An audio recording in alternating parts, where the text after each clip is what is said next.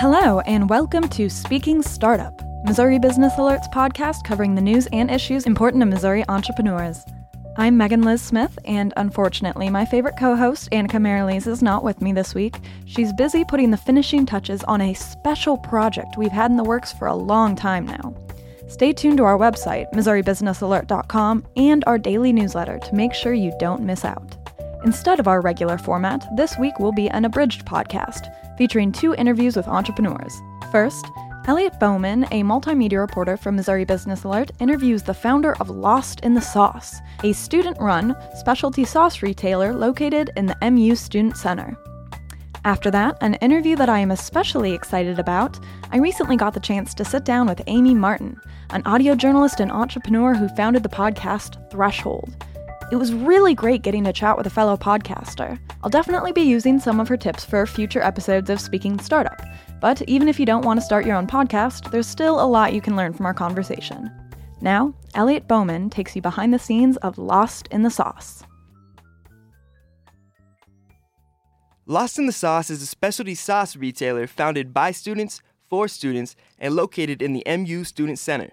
I spoke with the founder of the brand, Jack Schroeder, about how he plans to add some spice to students' lives.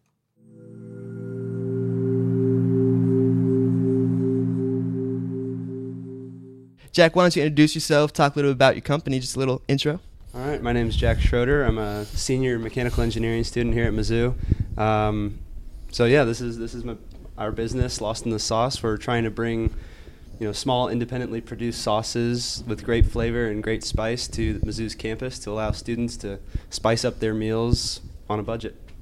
Absolutely. One of the things about college life is bland ramen, bland pizza. Jack's pizza's $2, but it doesn't taste great, but maybe with a little extra hot sauce, exactly. I think.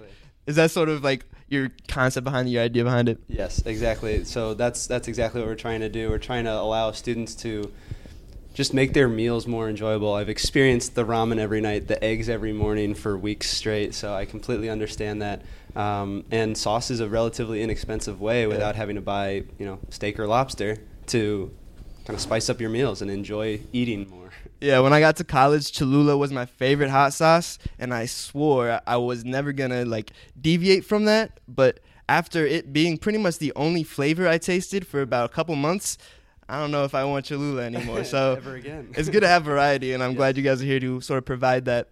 Can you talk about your company's backstory? I know it was part of a student competition, correct? Can you sort of talk about that competition, talk about how this idea came about? Yeah, so the competition was kind of the start of the actual creation of the business, but the idea started a while before that. So not this past summer, but the summer before, I went to Ireland on an engineering study abroad with my roommate, Robert.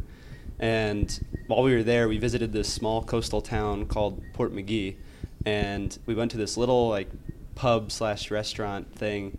And while we were there, they had this mustard that I'd never tasted before, and I put it on my food, and it was like, why have I never tried this? I've been alive for 20 years at that point, and I've never had this mustard.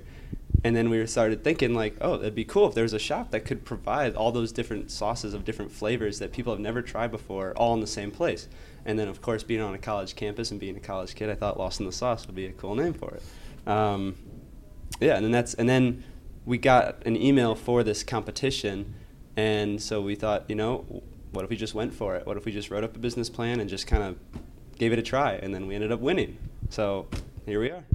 What type of stuff did you have to include in that business plan? What type of expectations did this project have that you had to sort of research or think about hard? So one of the main things they wanted to focus on, you could have a great idea and stuff like that, but they wanted to make sure that you demonstrated that your idea was going to benefit Mizzou's campus.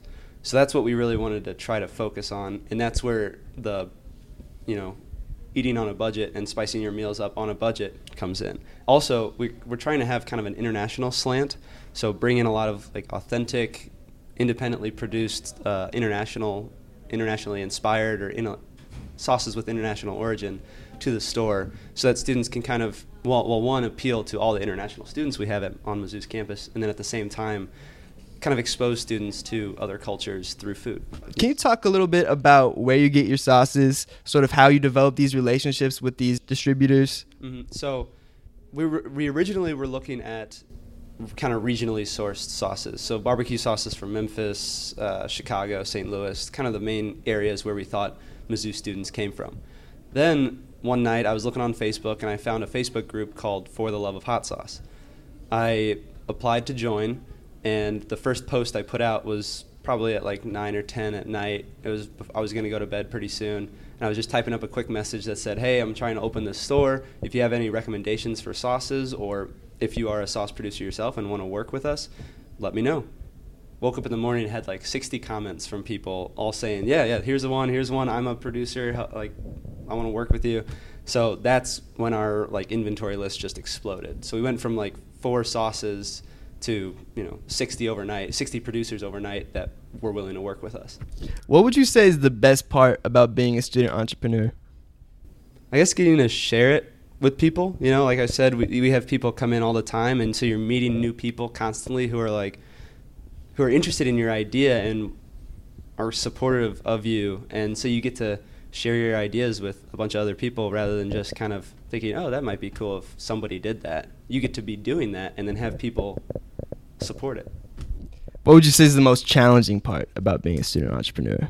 Well, the balance, I guess, is one thing. Like at the beginning of this semester, I didn't really even pay attention to classes, and I know we're only in the like 3rd or 4th week now, but it still was like I didn't even think about some of the stuff that I was actually here at Mizzou to do. So the balance is one thing, and then just the other thing of like living up to the expectations, I guess, that you put on yourself and that people have for you. It's stressful. It's like trying to make sure that this all happens in a certain amount of time, because when you're opening a small business, like you and your team, they're the only people that are going to do it. Nobody's coming in and saying, like, the student unions people aren't going to come in and put together our business for us. Our parents are not going to come in and put together our business for us. That's all on us. And so, yeah, you have to take care of it. But do you think that makes it even more rewarding when you finally do open up and you finally do, have a product to sell? Yes, absolutely. Yeah, 100%. That when you do something completely on your own, I mean, and then it's successful, there's no better reward, really, and no better feeling than that. I always love hearing stories about student entrepreneurs.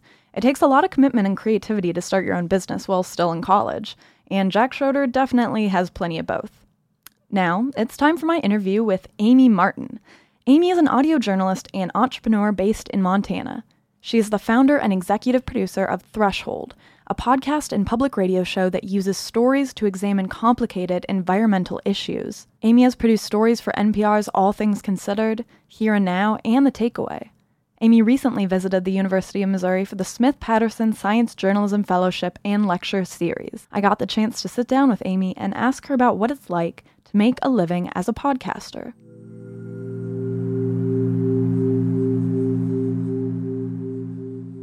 First question, how did you get started in podcasting? Because I know that you're a musician beforehand, so how did you move into the podcasting field? Well, before I did music, I did radio. I actually did radio first, and then I kind of had dipped into music and came back to podcasting and radio.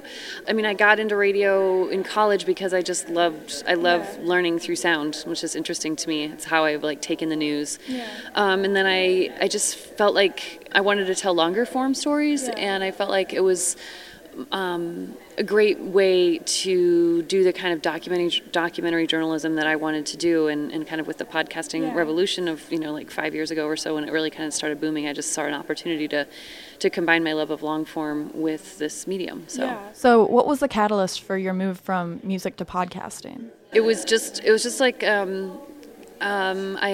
it wasn't an opportunity. I just made the opportunity. It was just that I had done it before, and I was just sort of at a point that I just felt the call to return to it. I just really wanted to do. I had been pitching some short form radio stories, and just wanted to do something longer form. So was Threshold the first thing that you did?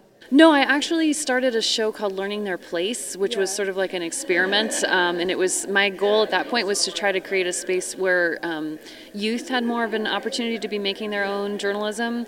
And I got going on it, and then I realized that it was something that I wanted to, it wasn't the main thing I wanted to do. It was like, it feels like something I'd still like to do, but that it was, I'd almost like kind of started like with the spin-off, like that might be the thing I want to spin off and do like in 10 years. And what I really want to do is create more of just dive into long form environmental journalism. So was it difficult to make enough money to survive off of podcasting?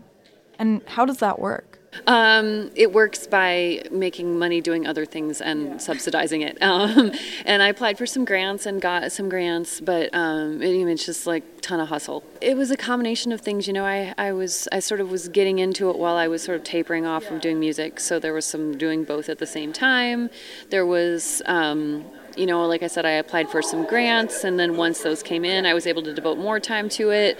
I had some like super lame side jobs sometimes, just like a combination of a lot of different, like piecing it together. So now that you've been doing it for a bit, what do you think it's like trying to make money in the podcasting industry? It's hard to make a living at it, but I don't think it's necessarily any harder than any other forms of journalism that you're going to do independently. So I guess I've found it challenging, but good. Yeah. How has it changed over these past few years? I'm not much of a prognosticator. I don't exactly know.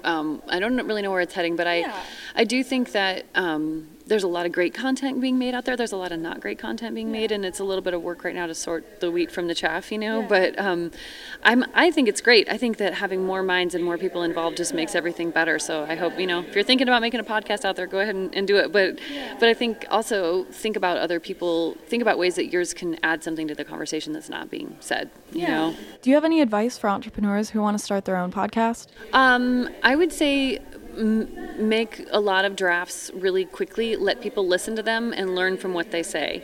Don't expect that you're going to like privately work on this, like polishing this little gem all in private and then like present it to the world. It won't be very good, I don't think. I think you really need other people's ears to understand how things are landing and how they're not. And you have to understand that how things come across in auditorially is different than visually or in print, you know what I mean? So give yourself the room to experiment. You can just record stuff on your phone and share it with people and be like, is this interesting to you? Like, what's working, what's not? One thing I will say is people tend to get really obsessed about the quality, like the tone of their voice or whatever. I don't think you need to worry about that much. If you're just talking like a normal human being, and people expect everyone to have their own sort of different voice imprint, and so if you think your voice is weird or whatever, like don't let that stop you. It's probably not, and even if it is, that's probably actually going to be interesting for the listener. So I would say don't fixate on that. People say that all the time. I wish I could do this, but I don't have a good enough voice. I'm like, what are you talking about? You're talking to me. You can do this. Yeah. So. Well, thank you so much for talking with me. Yeah.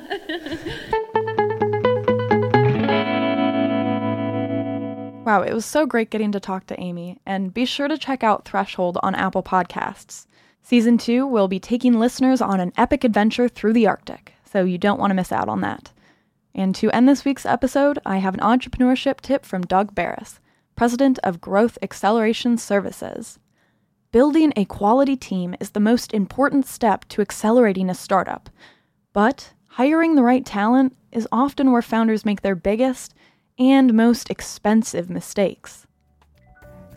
This has been Speaking Startup from Missouri Business Alert. This episode was produced and edited by me, Megan Liz Smith. Our theme music was produced by Poddington Bear. The episode was recorded in the KBIA studios. We'll speak to you next week.